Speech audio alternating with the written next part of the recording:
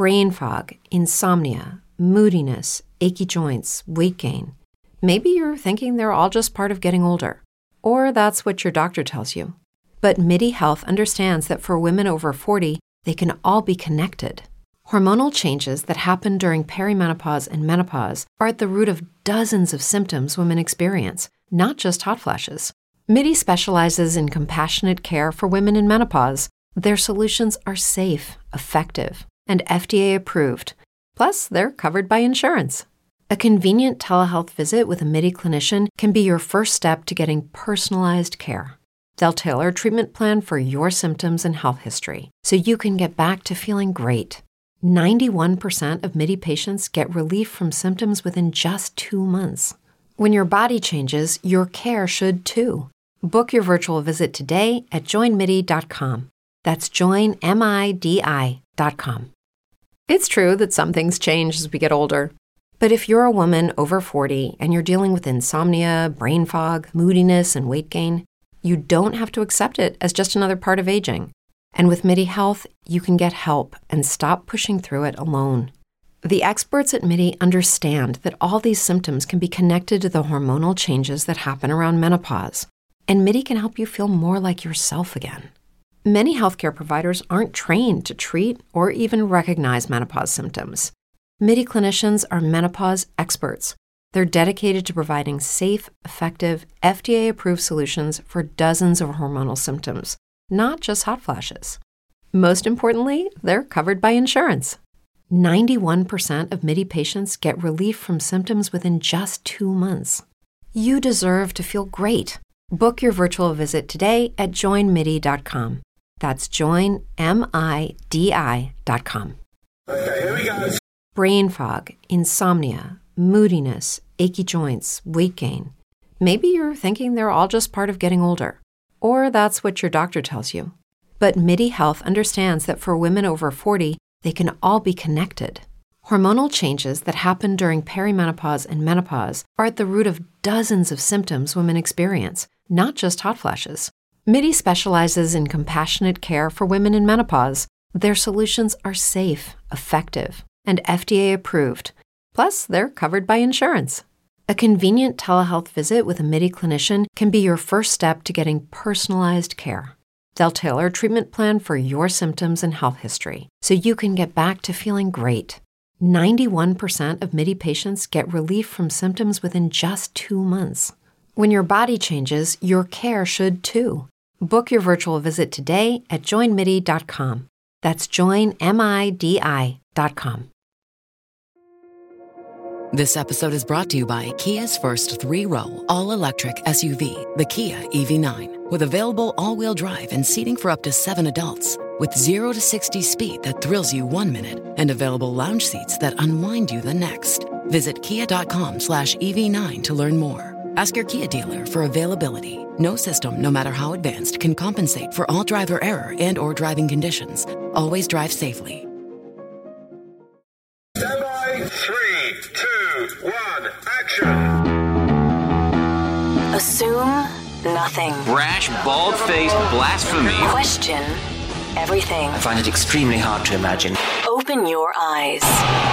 It is quite all right to be an The atheist. fastest growing group of people in the country has been measured as being those who have no belief or who are atheists. You don't have to be apologetic or quiet about it. Challenge the opposition You see religion on 100 fronts losing the argument.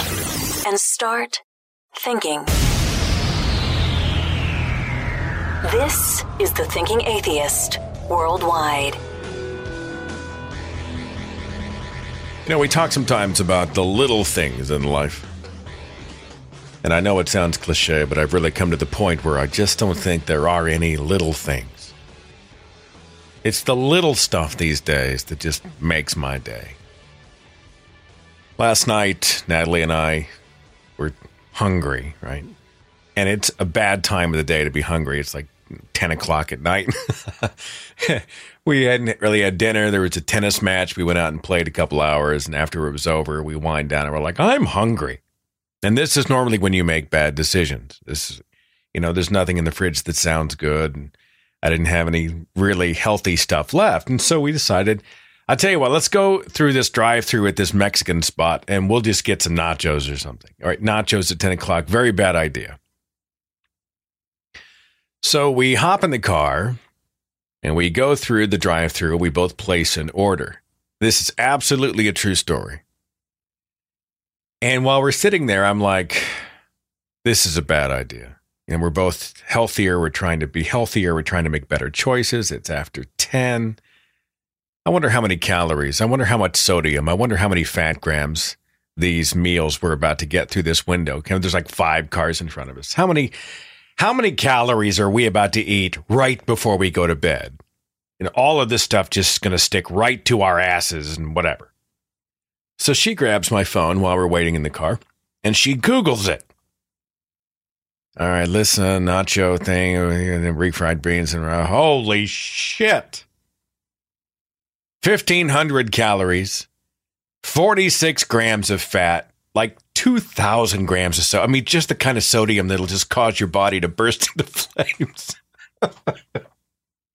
And what I ordered wasn't any better, So by the time we got to the window, we had talked ourselves out of it.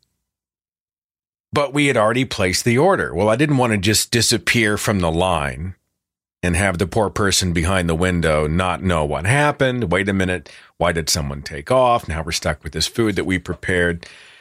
So we went up to the window and we said, look, we've changed our minds. We don't want any of this. I'm going to go ahead and pay you for it. What I want to do is this. I want you to give it to the people in the car behind us. Now, the woman in the window just looks at us. I'm dead serious. I want you to, in fact, you know what? We had kind of a random act of kindness epiphany. Let's do this. I want you to give our food to the people in the car behind us, and I want to pay for their meal. And then the lady in the drive-thru just started smiling. And she looked at us and she said, I love this. Because it starts the chain. Wait a minute. What chain? And then she has to explain the obvious to me, right? That this is not an uncommon thing, or I guess it's common enough when someone does this for someone who's in the car behind them, that car will then pay for the meal for the car behind them. And everybody catches the bug.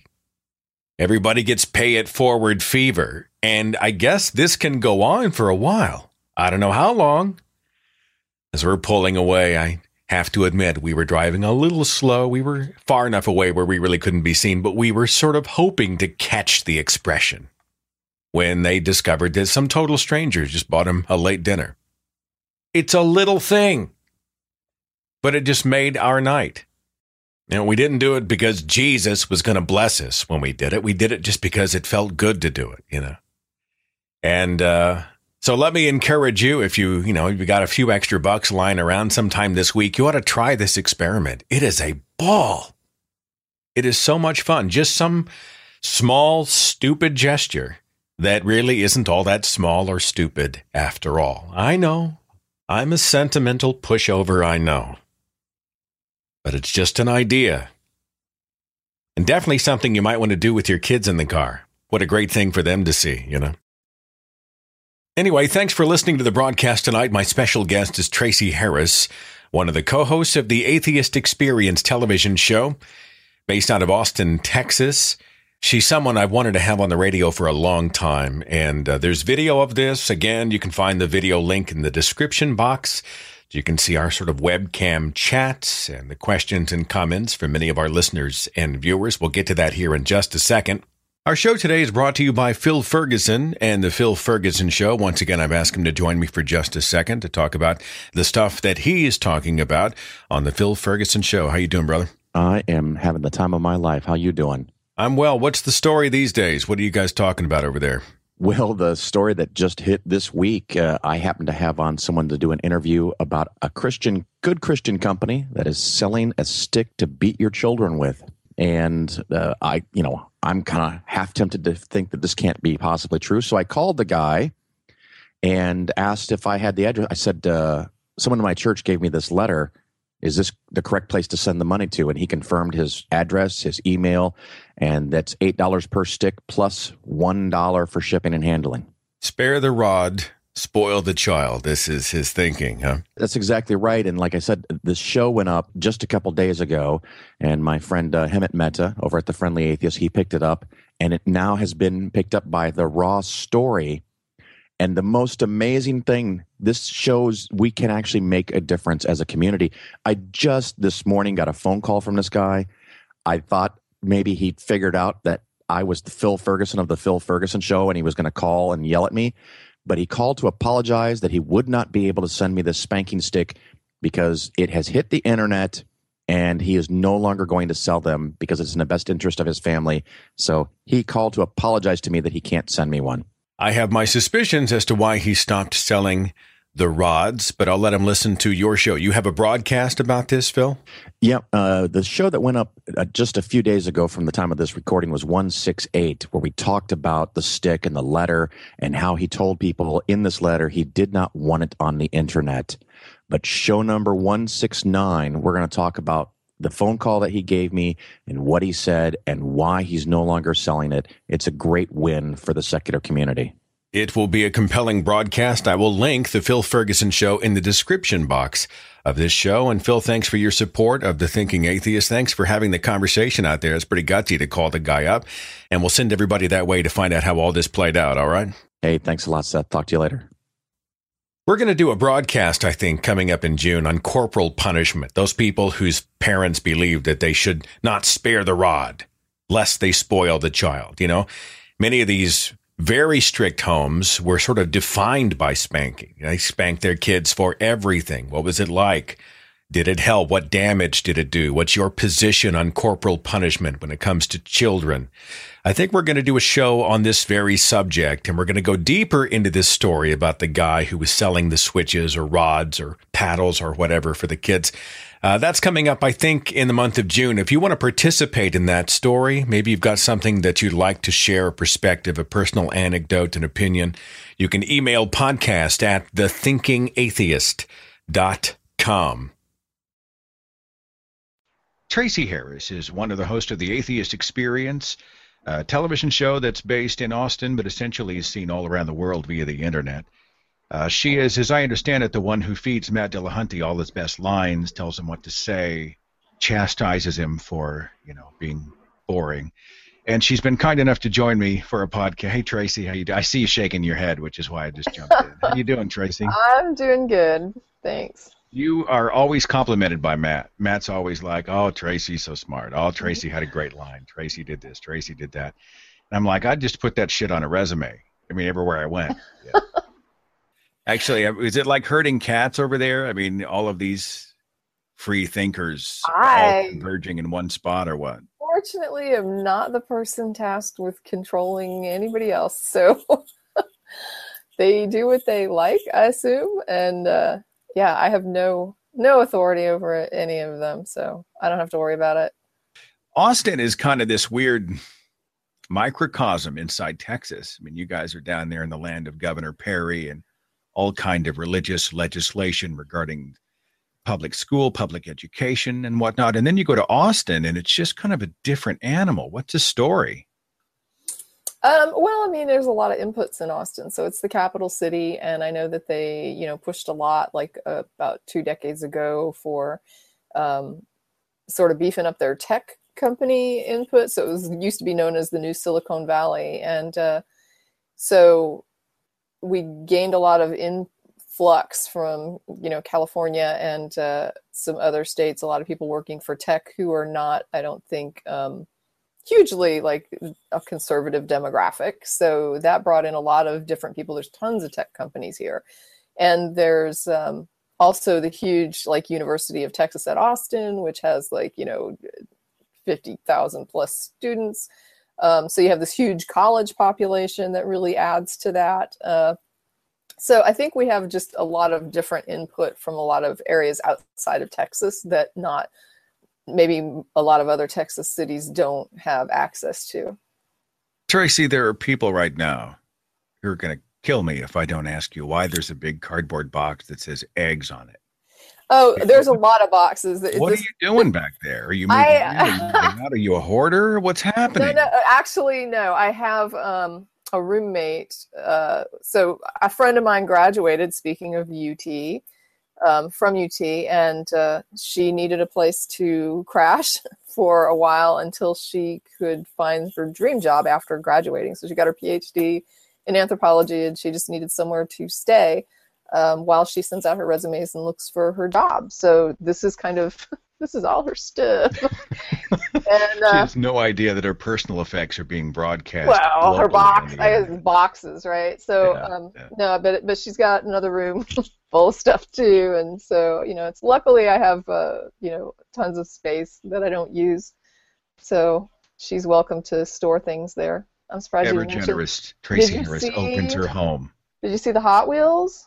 You got to see the Hot Wheels too. What are they on the wall? They're on the wall, yeah. I have a tiny screen, so forgive me. Those on YouTube may be able to focus better. Is it your collection or hers? No, that's my ex-husband's Hot Wheels. You can just keep them around. They're here. Well, I'm keeping him around too, so he's here as well, and we all just sort of share the space for now. What's your interest outside of being, a heathen on internet and on Austin-based television? What do you do for kicks? Oh gosh, I spend a lot of time. You have a life, right? I mean, that's my overall point. I spend a lot of time on social media. Most people who see activists only see them in the context of their activism, and they catch a little bit of their personal lives on Facebook or Twitter. But I mean, I think that people. I remember one time posting on this one site, and I said, I'm a very boring person. And people were writing, and they were just like, well, maybe we can get your life, more exciting. And I'm like, well, no, I didn't say I didn't like being boring. I didn't say I was bored. I said I'm boring. And my life, I like my life very low key and low chaos, and I have like a super low tolerance for most things that are just sort of upheaval. So the white noise of everyday life, right? I just I love staying at my house. I love my house. I like my garden. I like to just hang out at home. I like to cook. I'm super, other than cleaning, I'm super domestic. Like I like to go shopping. Like I'm a bargain shopper. I do the thrift store thing and stuff like that. And I don't. I'm significantly spending a lot of time on social media, a lot of, just sort of for fun because it relaxes me to just hang out with friends online. I have a lot of friends, but I don't see them often.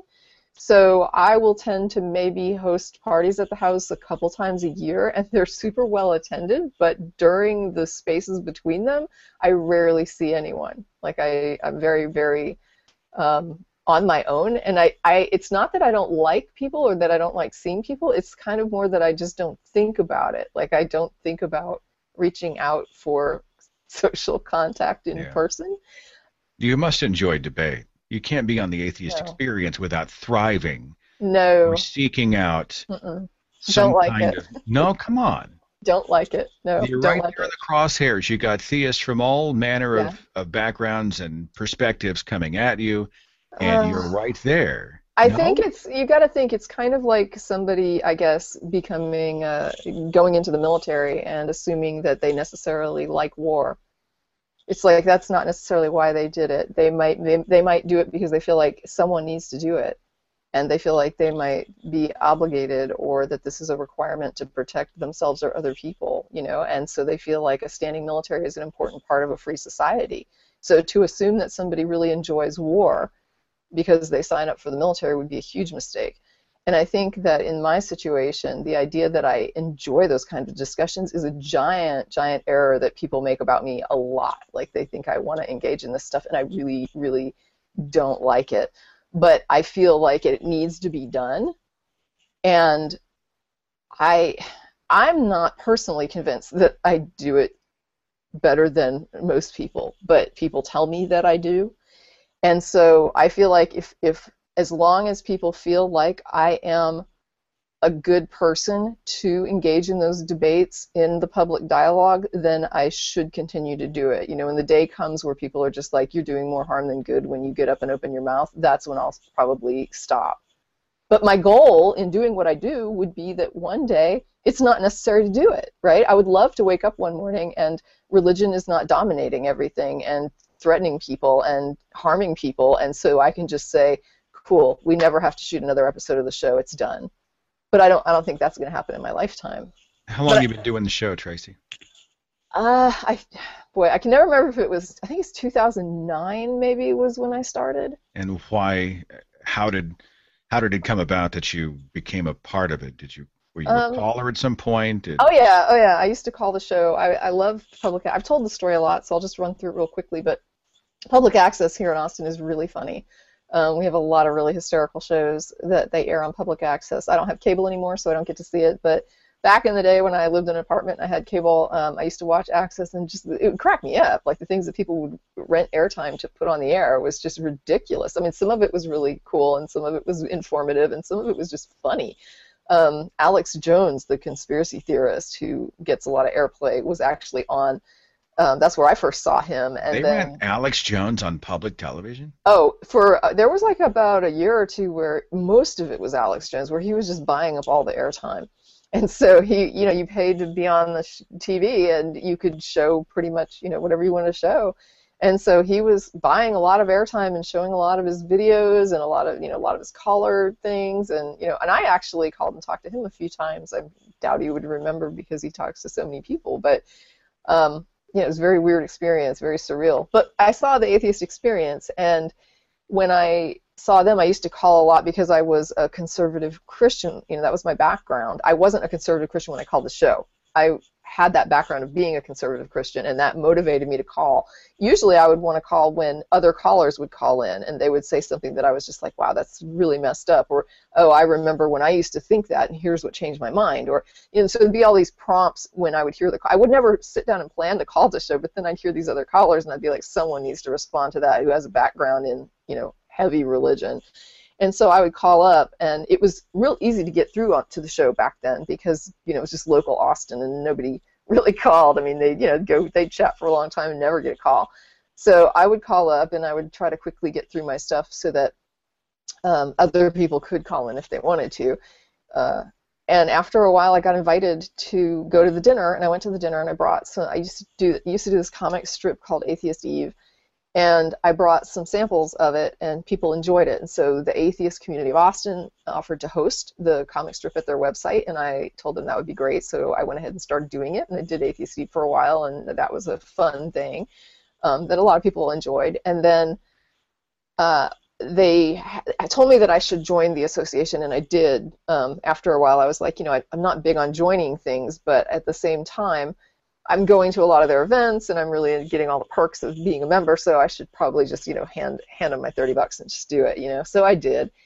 And I didn't realize it, but that was one of the prerequisites to being a host on the show. So after I joined, then I was like, hey, would you like to do the show? And I was like, yeah, no, that's not really something I think I'd like.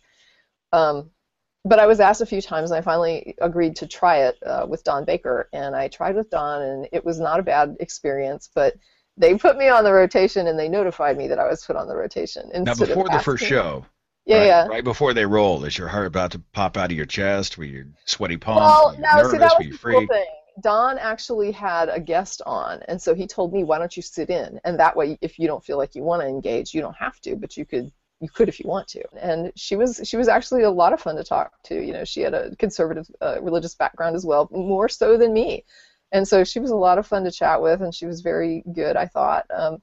And then it wasn't as bad. I guess my biggest concern, I think, was that I would lock up on the air, that somebody would call and be talking to me, and that there would be a good answer or many good answers, and that I would just simply freeze and not be able to think of what to say, that I would just, end up not being able to converse and not have a response, and I would be completely useless. And it turns out that I'm pretty good at being chatty, so it worked. People love you, Tracy. It's just... Well, thank you. Not everybody loves me, but... there are probably a few theists out there. People who love me. So. Now, you mentioned a couple of things I want to come back to. You are a graphic artist, and you draw... I was. I don't do that. I haven't done that in about 10 years. And I'm sorry, because that is posted still. It's just that the website's not been updated in Well, really you long. mentioned that you had drawn, was it a graphic, an illustration, a comic, an atheist thing? What was it? Well, if you ever see it, I mean, I wouldn't call that drawn. It's like barely. Well, I want to see it. Is there a copy of it somewhere? I mean, it's at the website. It's at the Atheist Community of Austin website. It's one of the links from their main page. People all right, I'm going to go find it, and I'll put a super up for everybody who could watching so we can see there's your a persecution. Should I send you a link? Send me a graphic. For right, those who are watching in find- post, it's already on screen. So There's actually one that gets the most airplay. did you do a whole run of these, or just a few, or what? I did one a month for a few years. So, yeah, there's like a little slew of them. Where did this sort of desire to do battle come from? I mean, were you... Oh. Did religion jack you up, or what? You Yes. kept talking about this fundamentalist kind of conservative religious background where you... Yeah, I feel like religion steals all your time, your resource. I mean, it just steals your life. When I think of the things that I put my mind and my energy toward when I was involved in religion, it is just aggravating to me that somebody put into my head that this was important, that this was something that I should be focusing on and thinking about, and that this is where I should put my energy. And all these things are happening in reality, right? Like all over the planet, there's all these things that need to be fixed. And I'm sitting here focusing on what was just some of the most ridiculous issues that religion thinks is important. Well, give me some examples. What were they focusing you on? Well, they weren't super social. So when you've got today, like when we think of conservative Christianity in the United States today, we think of the evangelical movement that is very, very proactive in forcing itself onto other people via legislation, right? So everybody is familiar with that.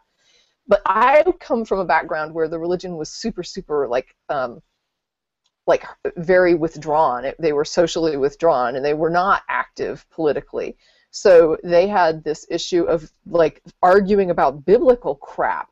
So you would be putting all your energy into trying to determine whether or not God thought it was a good idea for men and women to swim together, or whether it was acceptable for a woman to wear pants, to church, or, I mean, just that kind of stupidity where you just thought my eternal soul rests on whether or not I can figure out the right answer to this idiotic question. But this is where your energy goes. And then at the end of the day, I remember an elderly woman who was probably one of the sweetest people I've ever known, who was involved in the church. She was very soft-spoken, and never said an unkind word about anybody. She ended up with cancer, and she was dying, and I went to visit her at her house. She was not doing well, and the treatments weren't going well, and she was enduring radiation, and her body was just racked.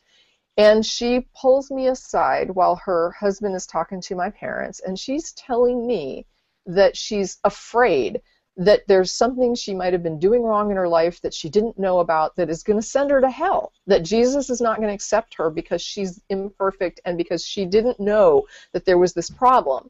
And there's this idea that, Jesus forgives you and then you're acceptable. But with religions like this, you have to continually identify the sins that you commit and ask for that forgiveness in order to receive it. And so for her, the idea that she was saved was irrelevant, because she was thinking if I was committing some sort of sin and I wasn't aware and didn't ask forgiveness, then I'm tainted and I'm not acceptable to God, and I'm going to die and I'm going to suffer eternity in hell. And this was what she was dealing with, instead of focusing on her chemo and her treatments and her, getting better, or even dealing with settling her affairs in order. If she didn't get better, she's sitting here worrying about going to hell as she's dying, because that's what the church had done to her. And that to me makes me sick. Like, I just get so angry when I see a thing like that, and I feel like someone needs to stand up and try to get a person like this out of it so that they don't end up in that situation when they're 70 or 80 years old. That is sick. Were you in some ways that person? Was it... did you find yourself whispering the prayer of forgiveness? Lord, forgive me for this thought. Forgive me for doing this. Forgive me for wearing this. Oh, yeah, that's the catch-all. Forgive me. There's even a hymn we used to sing that was like, it had a line that said something like, forgive the secret sins I do not see. And it's like, forgive me for the things I'm unaware that I'm doing wrong. It's like you just want to throw out this blanket of, please don't. And then it doesn't, people are like, oh, it gives you comfort when you're dying. It doesn't give you comfort when you're dying. It terrifies people that are dying. They are horrified that they may not be good enough to go to heaven. It's interesting to watch people who believe in heaven Quite often, the percentage of people who believe in an afterlife are the ones most terrified of death. It's bizarre. Well, yeah, if I believed that there was a, hey, there's this 50-50 shot, of you may or may not go to hell. I mean, I much rather like the idea of, dying and that's just the end of my life. Like, you had this life, you had this time, when you're on the planet. I can't complain. When I think about the way some people's lives are on this planet, I'm doing pretty well and I'm pretty comfortable. And I have really nothing to complain about. I mean, my daily stresses are nothing compared to what some people have to endure. And so when I think about the idea that I was born into an existence where I have the opportunity to spend maybe 70 years if I'm lucky, running around doing whatever I want to do in a very comfortable way, and then I die and that's the end of it, that's a pretty nice party. I'm okay with that, totally. And if somebody told me, oh, you can have an eternity afterwards of life, but it may be enduring eternal torture, I'd be like, yeah, no, I think I'll just go with the nothing. Hey, Tracy, Totally. have you heard the argument that eternity actually cheapens the value of life? Like, if it never ends, then it sort of becomes, I don't know, it cheapens the fact that it's so precious. I think it would if people really believed it, but I'm not convinced that people internally actually believe what they talk about there. I mean, some people probably do, don't get me wrong. I don't speak for, everybody in that situation. Clearly the woman who was scared on her deathbed that I was talking about, that woman believed it. But there are so many people who seem to, they talk a game, you know what I mean? They talk this good game about it, but then you'll see a loved one die and they are devastated. And it's like, well, if you believe what you say you believe, why are you devastated by a death? I think that some of them are, I think many of these people are trying to talk themselves into it. And the more I say it, the more I repeat it, the more I reinforce it, the more maybe I'll be able to buy it.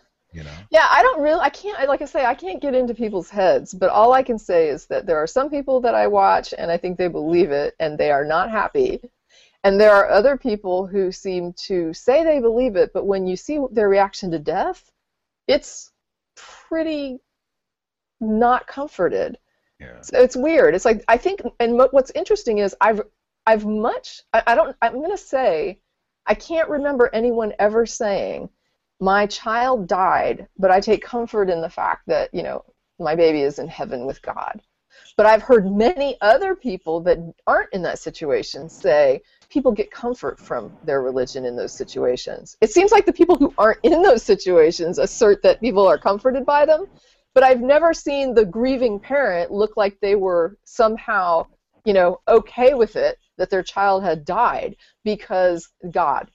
I have never seen that. I've only ever seen grief-stricken religious parents. I was having lunch with, he's a theologian. And, he's a tremendous man, but I always kind of get that condescending look of, you poor, poor man. One day I hope you come to know the love of Jesus. You know that look, right? Yeah.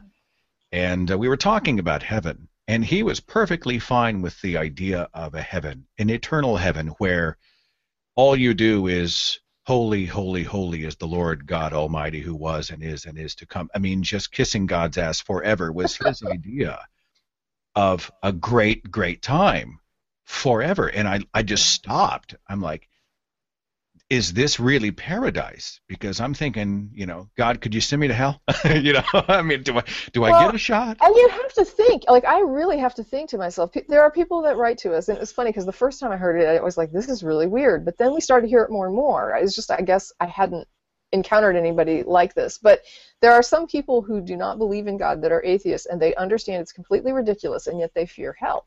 So they somehow retain that fear of hell, even though it doesn't make sense. And for me, I think what happened when it came to walking away from the church, a big part of this, my deconversion from the particular religion that I was in, specifically Christianity, came before I became an atheist. And there was a span of about 10 years between those two epiphanies.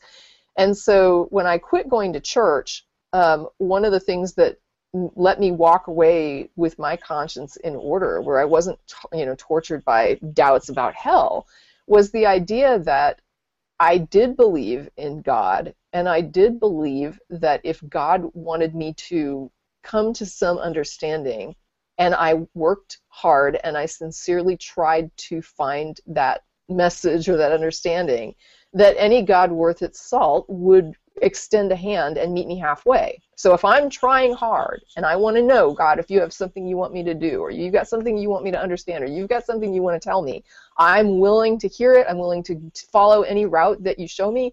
I'll do whatever it takes to try and get to you. And all I'm asking is that you acknowledge that and appreciate it and show some reciprocation. And I felt like, to me, if there was a God that couldn't do that much, then it wasn't really a God that I cared about or wanted anything to do with. So if you had a God that couldn't appreciate that, someone actually trying, then that God to me was like not worth worshiping. How arrogant of you. You know, I mean, who do you think you are?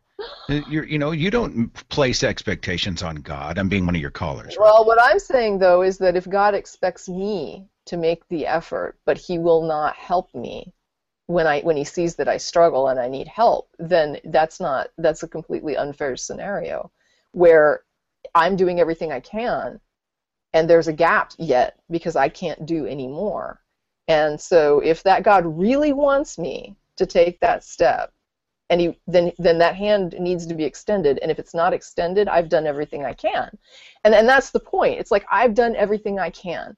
And so when I get to, the heavenly gates and I'm called out on what I did or didn't do, my response is I did everything I could think of to do to try and figure out what it is you wanted. And I was unable to achieve it.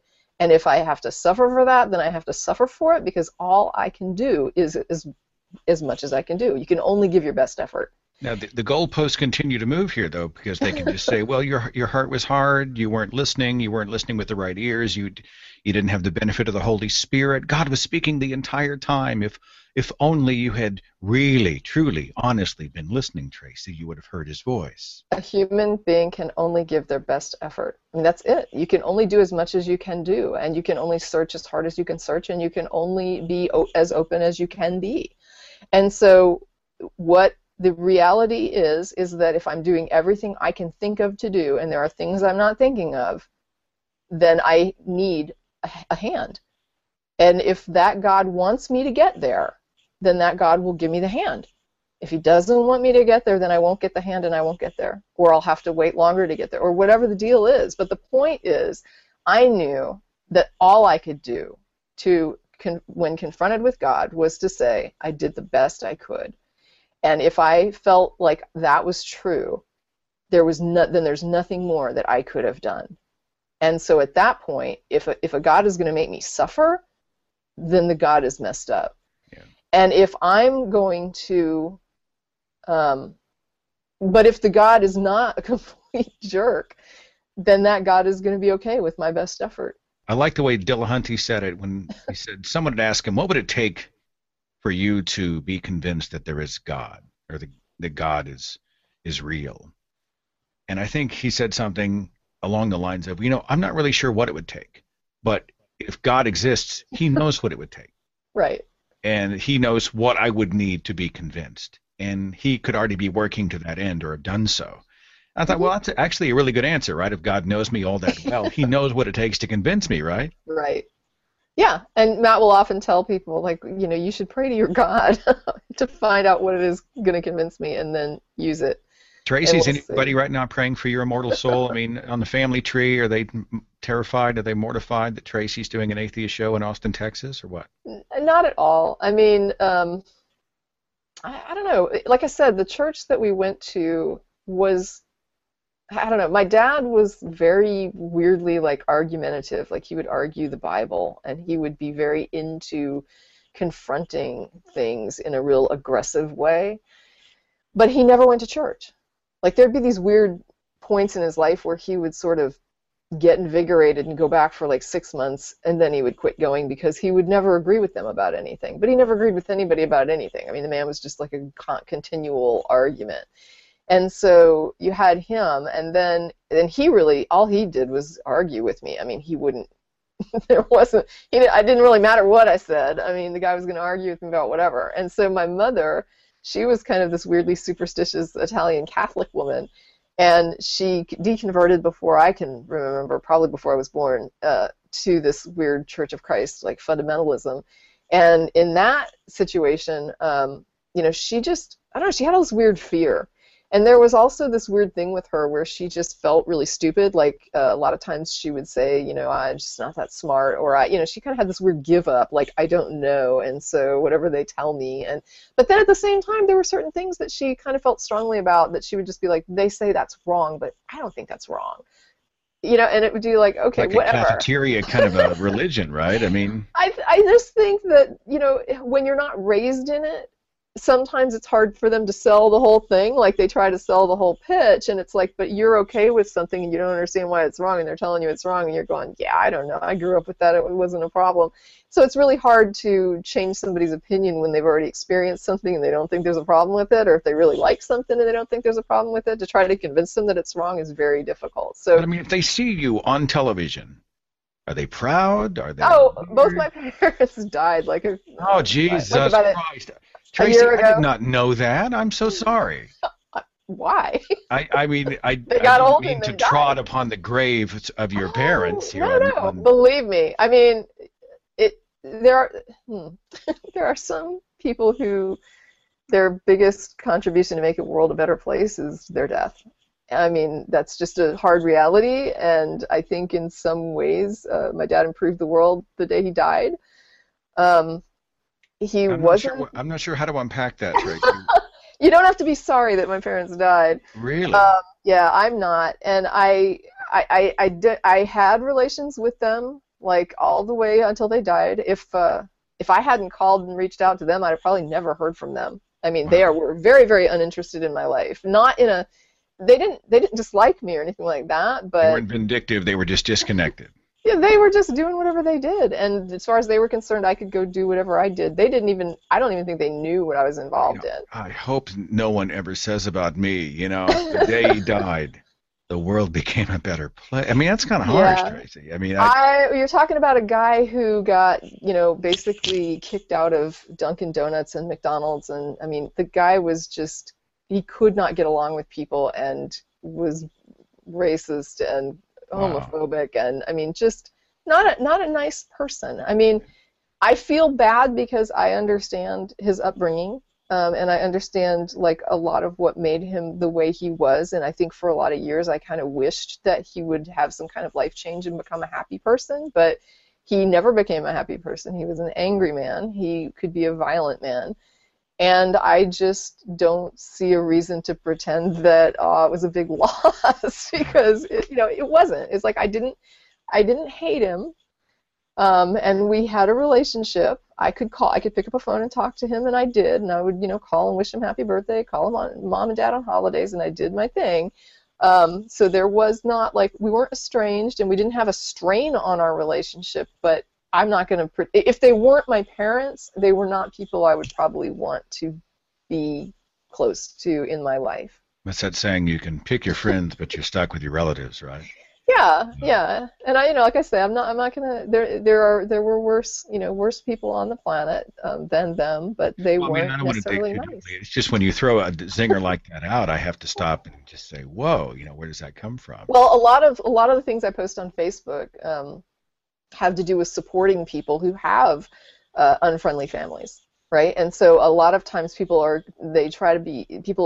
people try to guilt them and tell them like, oh, you have to have a relationship, or you have to love them, that's your mother, or you have to love them, that's your dad, or that's so sad that you don't have this relationship. But sometimes it's the best thing someone can do to cut off those relationships, and sometimes it's the healthiest for them to not necessarily go on the rest of their life wishing that these people loved them who should love them but don't. So I don't like to see people torture themselves over something like that, and I like to tell them, I like to be that voice that tells them, if you don't love your parents and they weren't good people to you, it's okay. Yeah. You don't have to love them any more than you have to love a stranger on the street if they were not good parents to you. Yeah, that's a foreign language in my culture. My father's one of those guys, Tracy, where if he does the Ancestry.com stuff, and if you have the last name and you live in a remote part of the United States, he'll drive into your state and knock on your door. And I'm not saying that if you have good family relations. No. My point is that the criteria to be in the in-group is not that you're a good person; it's that you are just already a part of the tribe. And I've always sort of held in my own life to Yeah, I really do want to be a part of a family, and I think those bonds are important. But I would take a good friend over a distant relative or an unpleasant relative any day. There we share a last name or a family tree is no guarantee that you're a good person or that we have anything in common or that you and boundaries also come into play, right? Families quite often cross boundaries in the name of love when they're acting in anything but a loving way, and it makes me crazy. Yeah, my family was very, very independent. Like all of the members just sort of did their own thing. So we were never super close, but not in a bad way. Like I don't want to make anybody think like that. But I mean, none of us really keep in touch. We have that option. We're all available to each other, but we just don't. We're not close. And that is just the kind of how I was raised. If I'm missing something, then I don't know it, so I guess I'm okay with it. But I don't have a problem if people have close family ties. And I don't have a problem if somebody chooses to keep toxic people in their life because they value those bonds. That, to me, is their decision. And I feel like whatever decision a person makes when it comes to including or excluding their family to maintain their own sanity needs to be supported. And I just feel like people should not be guilted or somehow judged when they cut off a family member or they say, hey, you know, my brother or my sister or my aunts, uncles, grandmother, whatever, was a horrible person. There are horrible people in the world, and sometimes you're related to them. And when that happens, you shouldn't feel like it's awful to say, this was not a nice person. Right? I mean, Hitler had relatives. So you have the right, I think, to judge your family just like you would to judge, you know, people that you see on the street that are awful. And if that awful person married into your family, that doesn't make them better, and it doesn't make them someone that you suddenly have to love.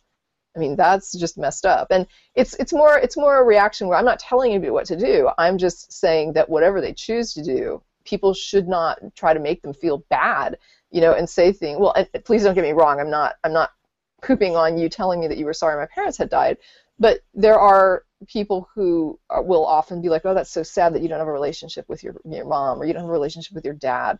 And it's not sad. If you knew their mom or dad, you'd be like, oh, that's so great that you're able to. I was thinking out of ignorance. I was thinking, did she have a strong bond? Is she grieving? Did it happen yesterday? Oh my God. Cool.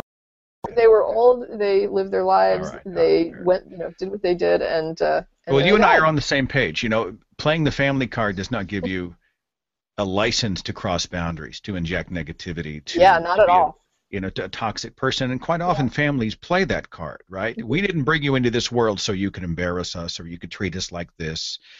I mean, I've been told you're an embarrassment to the family, right? Well, how much of that do you put up with? Or does family become the family you choose, you know? I think that, you know, it depends on the people. Sometimes you have to, like, train people almost like you would train any other animal, right? So there are times when I'll hear people say, like, oh, this or that person, my in-laws maybe, we hear that a lot. My in-laws always want to talk about religion when I come over, and I don't want to have that discussion with them. And sometimes I've tried a few times to talk to them, and it always ends up in a fight. It's just ugly, negative, don't want to go there. And so I will tell them, like, you're going to have to train these people, right? So you go over to the house, and they start to bring up this issue, and you just immediately say, you know, this is really not something I'm comfortable talking about, so can we just maybe choose another topic and talk about something else? Because a lot of times when we talk about this, it's turned into, like, an argument, and I would really like to enjoy the visit instead of having an argument. And if it comes back to that, like if it keeps coming back, you just keep saying the same thing. It's just rinse, repeat, rinse, repeat. I really don't want to talk about this. I was hoping that we could come here and have a nice visit. That's not an issue where we agree. And I understand you have your opinions on that. We've tried to talk about it. It hasn't gone well. So can we just have a nice visit? I said about the third time you have to say that in an evening, that's the time you kind of say, yeah, I think it's getting late. We have to go. And you just have this experience over and over, and that experience will ultimately end the conversation. They will stop bringing it up when they realize that you're not going to engage it. It might take a few times. You have to be very consistent with it, but you have to just basically train them that this is a conversation you are not going to have. They can have it if they want, but you're not going to engage it. And so you can train a person like that. And sometimes you can just be direct. I think a lot of times people make the mistake of thinking that being direct is being rude. And you can be direct and rude, don't get me wrong. But I think just expressing a boundary isn't really that bad. And I'll just give a real quick example that's been something that I actually had talked to someone recently, right? They had a friend of theirs that has started, that moved into town and has doing this thing where they just pop in, right? So it's like they come over, they pop in, they don't call before they come by. And my friend is just like, I don't like that because they don't know what I'm doing or not doing. Like, I could have company over, and they're like literally coming by and walking in the house, right? So it's like not even a knock, knock, knock. It's like, just come on in. And I'm like, wow, that's, so they've tried all these weird little things, these indirect things to stop it. And one of the things was they own a handgun in the house, and they said, please don't. They said, please don't come in like that, because I hear someone in the house, and I could come out and have a gun in your face, and I don't want to do that. Now, they don't really believe that's what would happen, but that was the excuse they gave. But what I said was, how insane to me that you would rather put a gun in someone's face to kind of scare them away from doing something you don't like, instead of simply saying to them directly, I notice that you come over sometimes and I don't know you're coming over, and you just walk into my house, and I would really prefer if you would call before you come over. In fact, it makes me very uncomfortable when you come over and you don't let me know that you're coming by. And so please don't do this anymore. And please make sure that you contact me before you come over, and that I respond and say that it's okay to come by before you do this, because I'm not comfortable with it. How is that hard? Yeah. Right? Like, how is that hard? I think we live in a culture where people are so busy trying not to offend. Right, but I'm looking at it and I'm like, where is the offense there? Yeah. Please don't do this. It makes me uncomfortable. It's boundaries. That should never be offensive. The word continues to come up. It's just people feeling like they're entitled to cross over this membrane, this line. And I think it's more than fine for you to decide where that line is. Yeah, and you can draw that line just based on your personal comfort. You don't even have to understand why. If something makes you uncomfortable and someone else is doing it, and they're doing it to you, and they don't need to do it for themselves, then you have every right to say, look, you're involving me in this. I'm not comfortable with it, so don't do this with me. You absolutely can say that. And if they ask you, what's the problem with it, you can just absolutely say, makes me uncomfortable. Tracy, I've dominated the first portion of the show. If you're cool, I'd like to go to the sort of switchboard here on Google Hangout and see what our viewers and callers have to throw out. I'm sure this is something that you're used to. Okay. I've got Joel in the chat room. Joel, thanks for calling the radio show or the video show. Thanks for watching. What do you have for Tracy Harris today? I have a question for both. What is your opinion of people who use, either the Satanic Temple or Pastafarian Church to, basically troll the Christian privilege that they get from the government? I didn't understand. Wait, people who do what? People who use the Satanic Church, the Baphomet Monument, and they use the Pastafarian thing with the spaghetti strainer to draw a circle around church-state separation. No, I'm a big fan. I think the Satanic Temple does a really good service, and it's like it's fun, it's positive. They keep it very positive, and I think they're making a very important statement and the way that they're doing it is creative. I actually like them. Recently in Oklahoma, that we had the Satanic Church. It was going to do a monument on the Capitol steps, and they had a bunch of Christians, cowboys, on horseback, and they rode their horses like 100 miles to deliver a copy of the Ten Commandments to Governor Mary Fallon on the Capitol steps, and she comes out to receive it, and it was this surreal Wild West, Christianity that was taking place. It was bizarre. And, you guys in Texas, you guys are going through this stuff all the time. Well, I saw a really great little ad. I don't think it's anything new, but it was the first time I'd seen it. I think it was the copyright on the website was like 2014, so this may not be, news, but it was news to me. The Satanic Temple, I guess, has I want to say a hotline, or you can connect with them to sort of join, and then they say it's against their religion, like corporal punishment is against their religion. So the kids that live in school districts where corporal punishment is still allowed can join and say this is against their religion. And so they were encouraging the kids to do that. And I wrote onto the thread where I saw that. I shared it, and I was like, this is awesome. And I said, one of the things that I love is their outreach to young people, especially minors.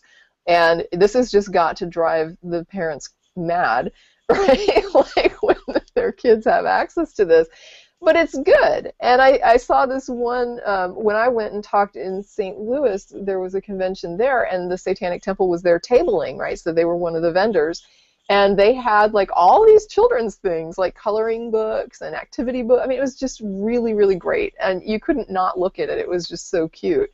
And I love the fact that they outreach in such a family positive way with, you know, kids in mind. And there's just, you've got to love the comedic irony of latching on to, you know, not just a religion, but like grabbing hold of the Satan aspect of the Christian religion, which is just probably the best symbol they could have chosen to go and say, like, we're going to go out and we're going to be happy, positive people that promote family and, you know, taking care of children and, like, you know, just doing all these really positive, good social things, and promoting all these positive messages in a way that you can't really get down on them because the message is so positive, and yet they use that symbol of Satan, which, you know, is just associated with pure evil in the Christian church. Like a short profile of Anton LaVey, an atheist, and he liked using Satan because he knew how freaked out the faithful got about Satan, and the more they freaked out, the more he sort of reveled in the fact that they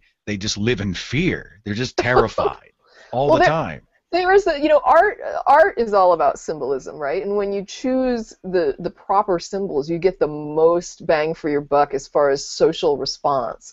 And to me, choosing the symbol of Satan in order to promote what they're promoting and to do what they're doing, it was just, I don't know that they could have picked a better symbol. Here in my experience in Puerto Rico, where I live right now, is that some people are using Pastafarism as a stepping stone from their Christianity. Like, are they practicing in a sincere way?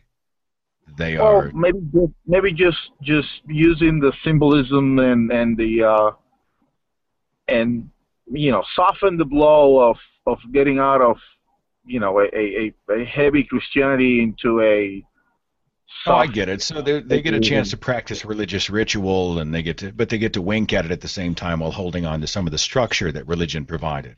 Right, and especially on you know, millennials who are under their family, you know, protection, but at the same time they have to show some kind of religiosity, and they just use, you know, whatever they can to, you know, step away from either Catholicism or you know, baptism. So it's just, again, they're using it as a stepping stone, and eventually they'll all come out as atheists, but it helps them, you know, soften the blow. Joel, thanks for the call, man. Much appreciated. Yeah, Let's absolutely. try. I've got Zach on the switchboard. Zach, can you hear me? Hello. Do you have Hello, a question Zach. or comment for Tracy Harris today? Quick question. Does Tracy have an online presence where we can actually sort of get sort of regular sort of updates of what she's doing in the atheist community? I don't, but I don't really do things, so it's like I don't do much.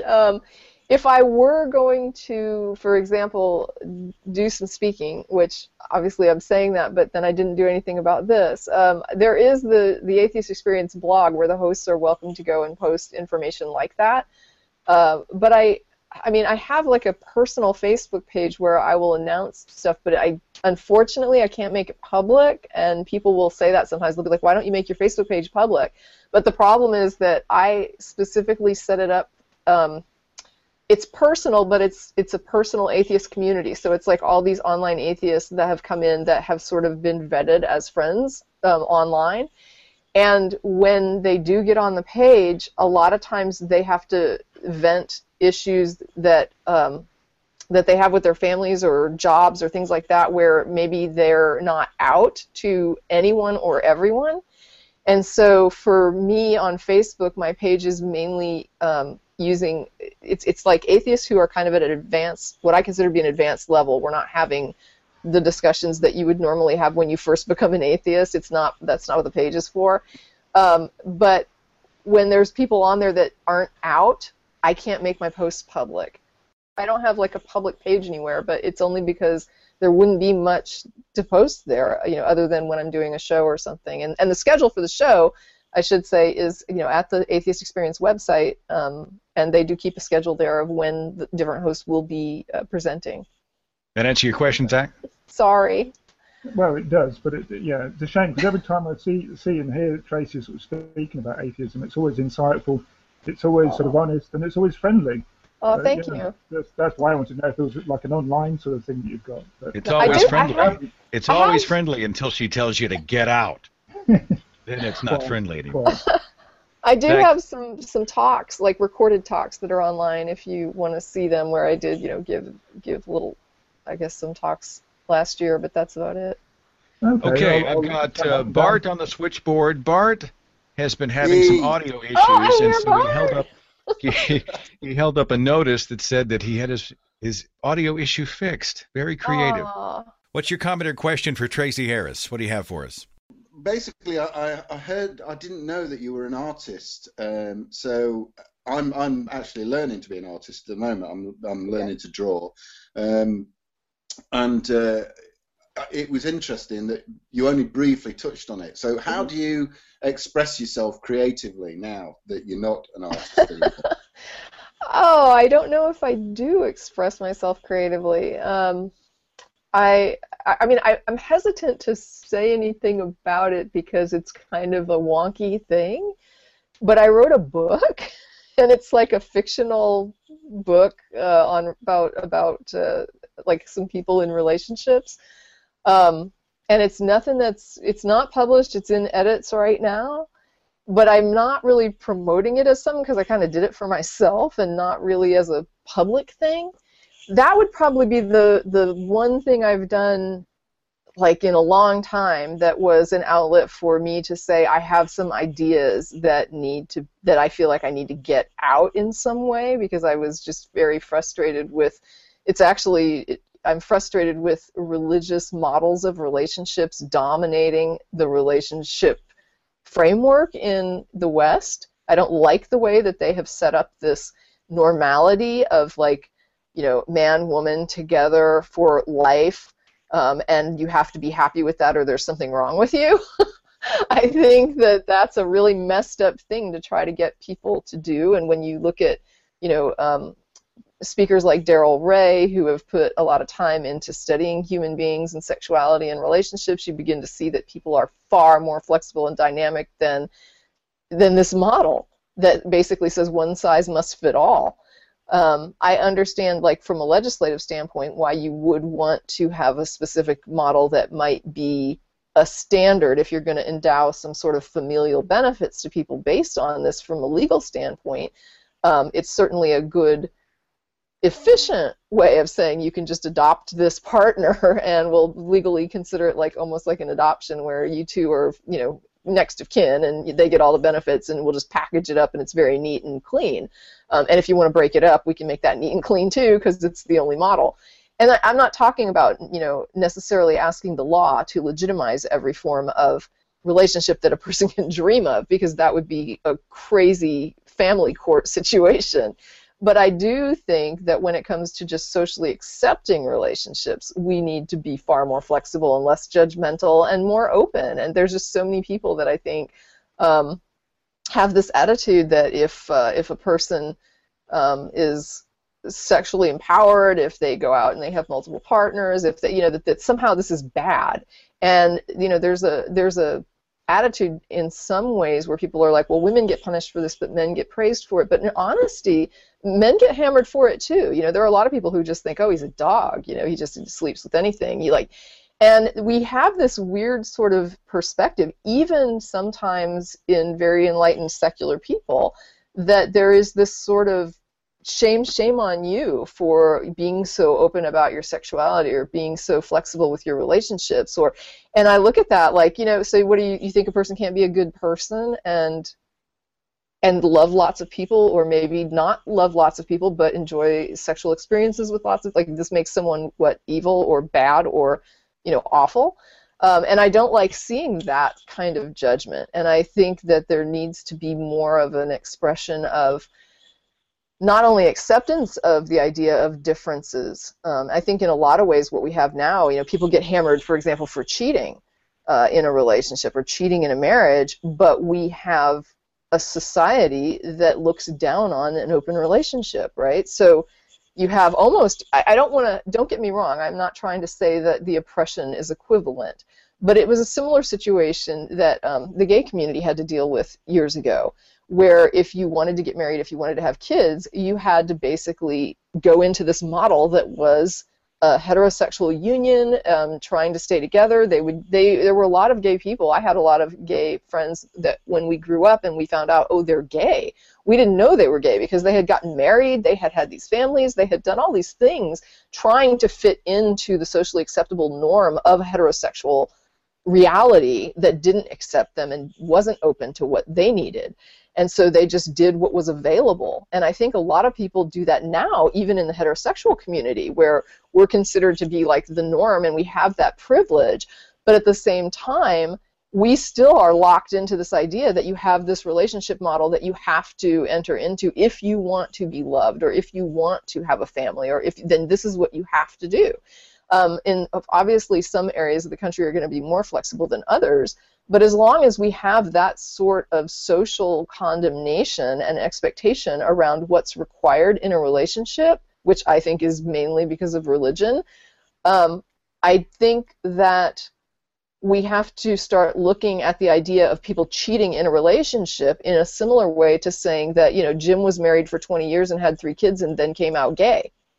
There's a lot of people who are going to look at that and say, hey, I'm sympathetic because we didn't really give Jim an opening to be gay and to be in a gay relationship and to express himself sexually and in an emotional way with a partner. And we only gave him this limited sort of choice that really didn't fit him.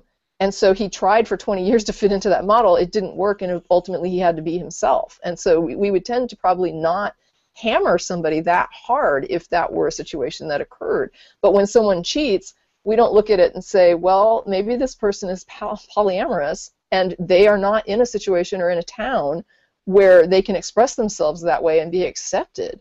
And so they went into the only relationship model they could, and they were not able to maintain it because this is not conducive to who they are as a human being and how they express themselves sexually and emotionally within a relationship. Now, this is stuff you write about in the book, or? Yes. Basically, it's the story of a guy who has these attitudes, and he's a decent guy. And he gets in a situation with a woman who is got this very, very monogamous mindset, and they have like just a brief encounter, and then later they end up being thrown together in a situation where they have to spend more time together, and she gets very attached, and he just doesn't attach that way. He's not a bad guy. He just does not get attached like that. Bart, does that answer your question or address? It does. I've just got one more thing to say. Your voice, Seth, I've learned a valuable lesson when I first started listening to your show, is never put chocolate near the speaker because just your voice tends to melt it. Just stop. I blush easily. You're very kind. Seth is like, oh, how you get it? Whatever. What do I do with that? But thank you. Very kind. Hey, Brian, do I have audio for you? Oh, okay. Well, I'm going to put your face up, and real fast, Renee, I will get to your question. Brian said, chat question, how do we do a better job of improving our networks to build community? We're really good at coming together to battle religious issues, but not so great at having resources for people in need, people in our tribe. I think we need to change the focus a little more on supporting our people like churches do. What are your thoughts, Tracy Harris? I agree. And unfortunately, this is one of those areas where I'm like not the person to lead that effort. I'm the person who just don't really need social contact that much. And so but I'm also not the person who says, therefore, I don't understand why anybody else would need it. I look at it like there's people with different needs. I have a friend, I'm going to just plug him here, Joe Mercado, who's with the Piedmont Humanist Association. They do a lot with trying to build a foundation for social networking. They try to partner with family-friendly groups and do all kinds of socially redeeming efforts. And so they're constantly looking for ways to network and to provide that kind of social context where people feel supported in that way. I think it's fantastic the way they're doing it, and I have talked about them once before where I suggested that other groups might look to them as a model of how they're doing it. I would say that people who are good at social coordination should step up and look at that as a need and maybe volunteer in that capacity. If you're with an atheist group that will, and you're not part of it or involved, and you feel like that's where you maybe have a strong suit, step up and just say, I would like to volunteer to start a kind of subcommittee or even do it myself to start planning projects that we can do as a group to offer the members. I think that's a fantastic idea, and I would support it fully. I've got Renee on the switchboard. Renee, thanks for being a part of the broadcast. Do you have a question or comment for Tracy Harris today? Well, mainly I have a comment. I just wanted to tell her how much I really appreciate her sharing her voice and views to the community. It serves as a great role model for me. And your pragmatic and practical ways of talking about relationships and family have altered how I communicate with my husband and my kids. And I just wanted to say thank you. Oh, well, you're totally welcome. If I, did or said anything that was useful for somebody, I'm glad. I mean, that's always a good thing in life, to know that you had a positive input into something about someone else. That's got to feel good, right?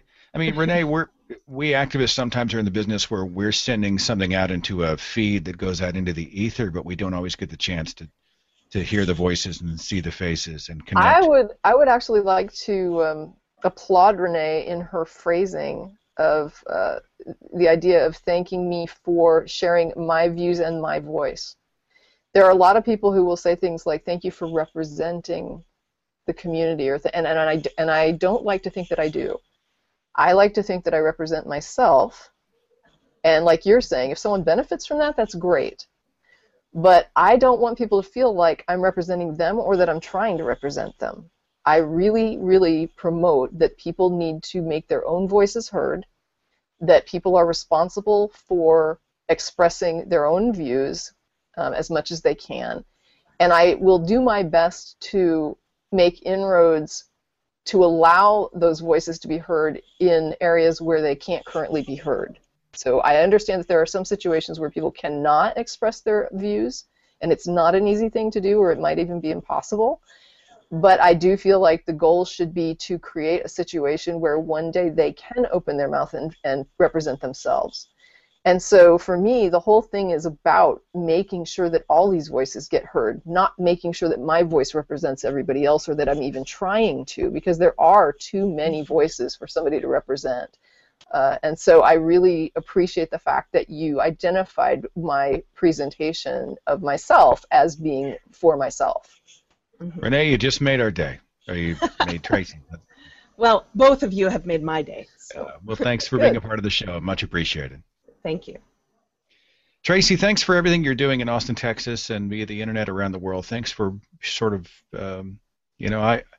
I think you've got a real gift at this, and I think many people would agree with me that you do, and I'm glad that you've decided to throw your hat in the ring and be a part of the conversation. I think we're all doing what we can, where we can, however we can, and for doing what you do, thanks. It really is making a difference out there. Yeah, I mean, I think things need to be done, and people need to do them. It doesn't necessarily mean that you're going to like it, but if it needs doing and no one else is doing it, and not to, I feel weird about this, but it parallels kind of what the book thing. One of the comments that the editor made to me. Or another editor, I'm sorry, not the editor that's mainly working, but there was another person that read it that is not officially working in the capacity of editorial, but is an editor, and one of his very first comments to me was, "You're a very crappy writer." And I said, "I know this." I said, "I know this." But I said, the problem that I have is that when I went online to find this idea expressed somewhere in a form like this, I couldn't find it. I said, if there were a better writer willing to step up and write this story, I would prefer that. But since a better writer's not doing it, I think it needs to be done, and so I did it. Well, we'll keep our eyes. Do we have a date for release for this sucker?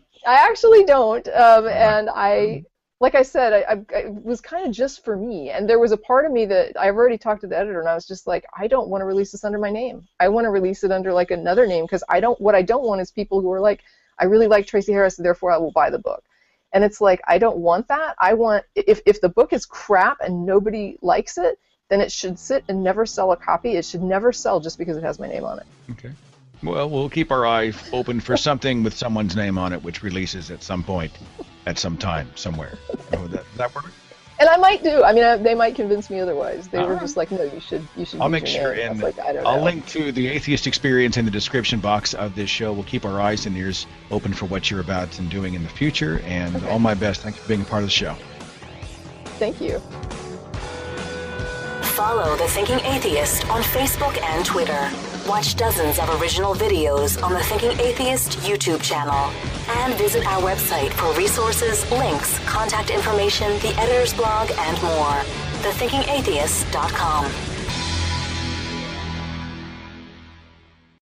As humans, we're naturally driven by the search for better. But when it comes to hiring, the best way to search for a candidate isn't to search at all. Don't search, match with Indeed. When I was looking to hire someone, it was so slow and overwhelming. I wish I had used Indeed. If you need to hire, you need Indeed. Indeed is your matching and hiring platform with over 350 million global monthly visitors, according to Indeed data, and a matching engine that helps you find quality candidates fast. Ditch the busy work. Use Indeed for scheduling, screening, and messaging so you can connect with candidates faster. And Indeed doesn't just help you hire faster. 93% of employers agree Indeed delivers the highest quality matches compared to other job sites, according to a recent Indeed survey. And listeners of this show will get a $75 sponsored job credit to get your jobs more visibility at Indeed.com/podcast. That's Indeed.com/podcast. Terms and conditions apply. Lucky Land Casino, asking people, what's the weirdest place you've gotten lucky? Lucky? In line at the deli, I guess? Aha, in my dentist's office.